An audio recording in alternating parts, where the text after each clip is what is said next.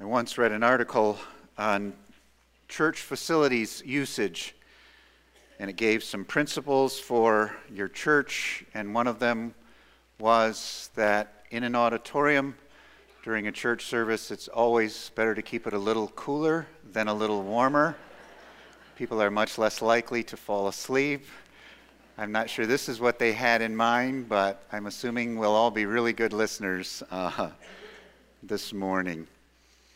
Well, we're going to continue on in our series on what it means to be a disciple of Jesus. We are going to spend most of 2017 looking at this subject. What does it mean to be a disciple? What does it mean to say, I'm a follower of Christ? I am a Jesus follower. What does that mean? This morning, I'd like you to turn in your Bibles to Colossians chapter 1 and verses 24 through 29. And just in chapter 1, we're also going to look at verses 15 through 20 in just a little bit. So we'll be looking in both places. I want to read verses 24 through 29 of Colossians 1. We won't be focusing on the whole thing, but I want to set a foundation for what I'm going to share with you this morning. The Apostle Paul, writing to the church at Colossae, says, "Now I rejoice in my sufferings for your sake. And in my flesh I am filling up what is lacking in Christ's afflictions for the sake of his body, that is, the church, of which I became a minister, according to the stewardship from God that was given to me for you, to make the word of God fully known, the mystery hidden for ages and generations, but now revealed to his saints. To them God chose to make known how great among the Gentiles are the riches of the glory of this mystery, which is Christ in you, the hope of glory. Him we proclaim, warning everyone and teaching everyone with all wisdom, that we may present everyone mature in Christ. For this I toil, struggling with all his energy, that he powerfully works within me."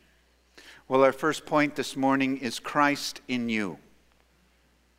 We are going to spend the month of February carefully thinking about the truth that Christ lives in us.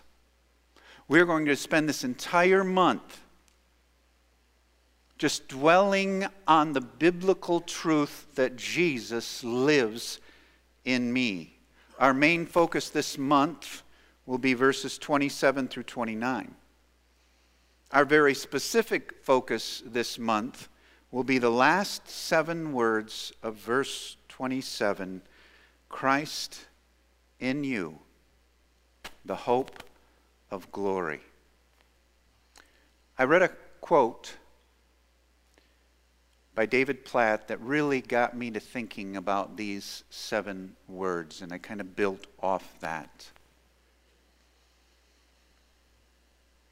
He writes about how powerful these 7 words are, and this is what he says. It'll be on the screen. I want you to think about what he says here.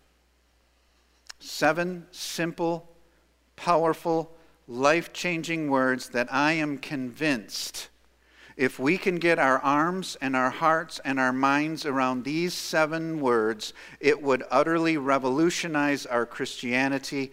It would utterly revolutionize our lives. I want you to think about that with me this morning.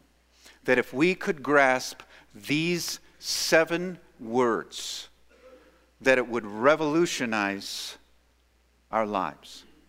Some of the most basic and fundamental truths of our Christian life are contained in these 7 words, Christ in you, the hope of glory.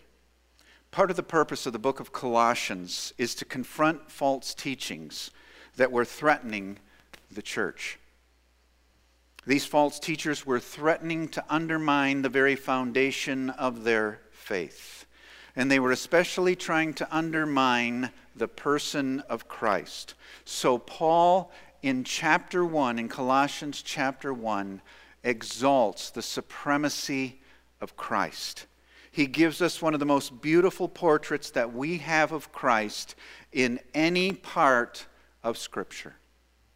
One of the most beautiful portraits that we have of Jesus Christ in any part of Scripture is found in Colossians chapter 1, which leads directly to our second point, the supremacy of Christ. Colossians 1, 15 through 20, is a section we need to read, reread, and meditate on throughout our Christian life. We need the whole counsel of God, but I want you to know this morning that we need to spend a good portion of our earthly Christian lives camping out in Colossians chapter 1 and verses 15 through 20.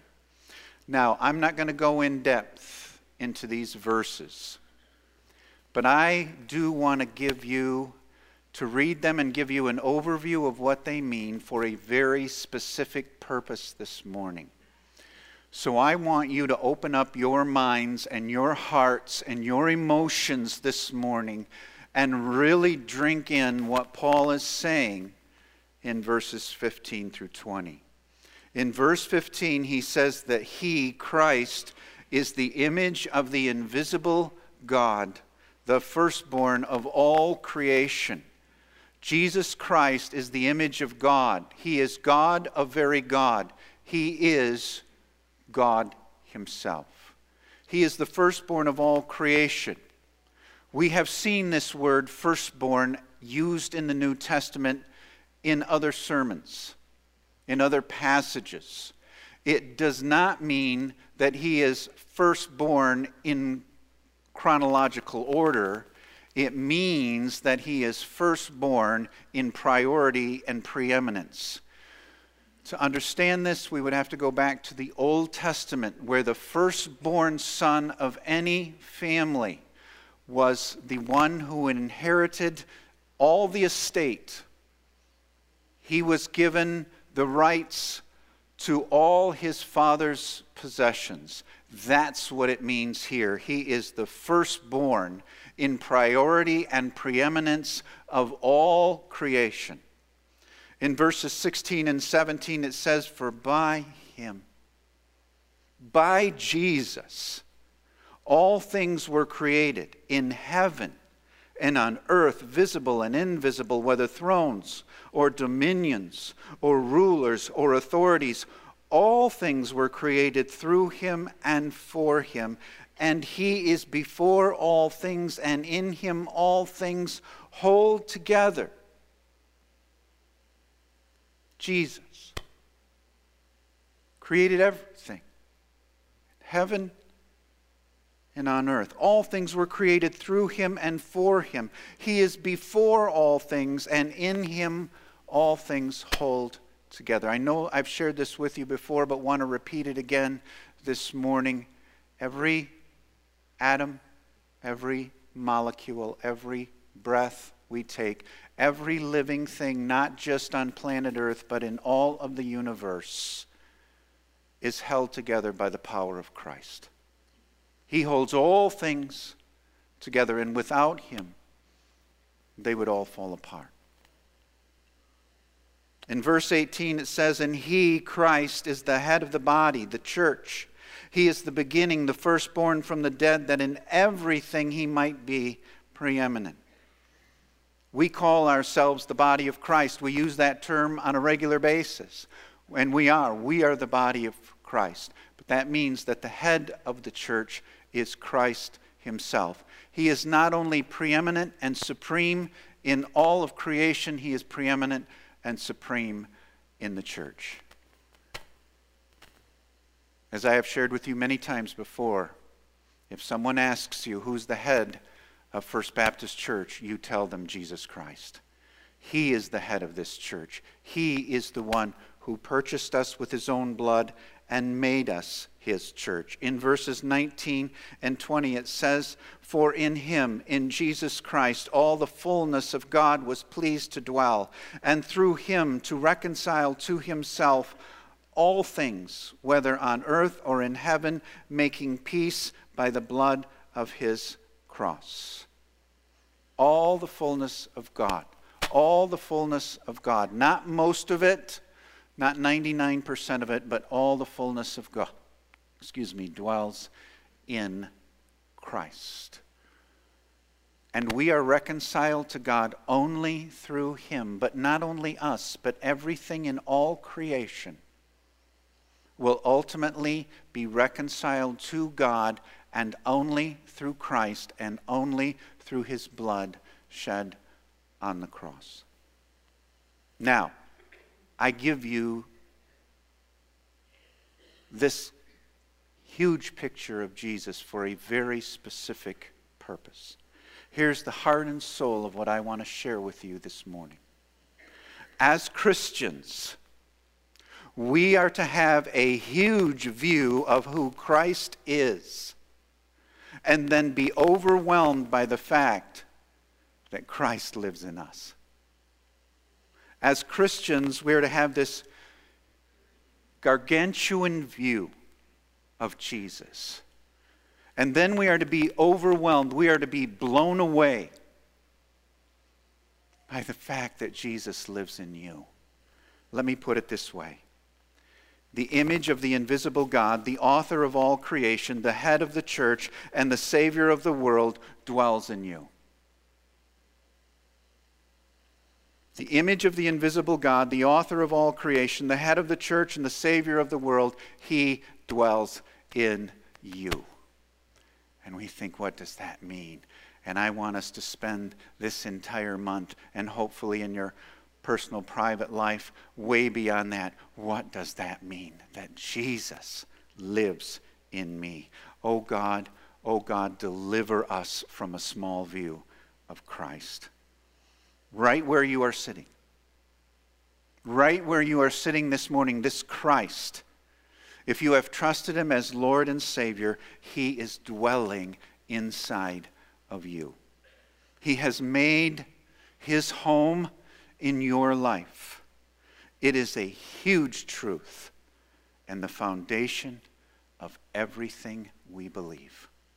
It is a huge truth and the foundation of everything we believe as Christians.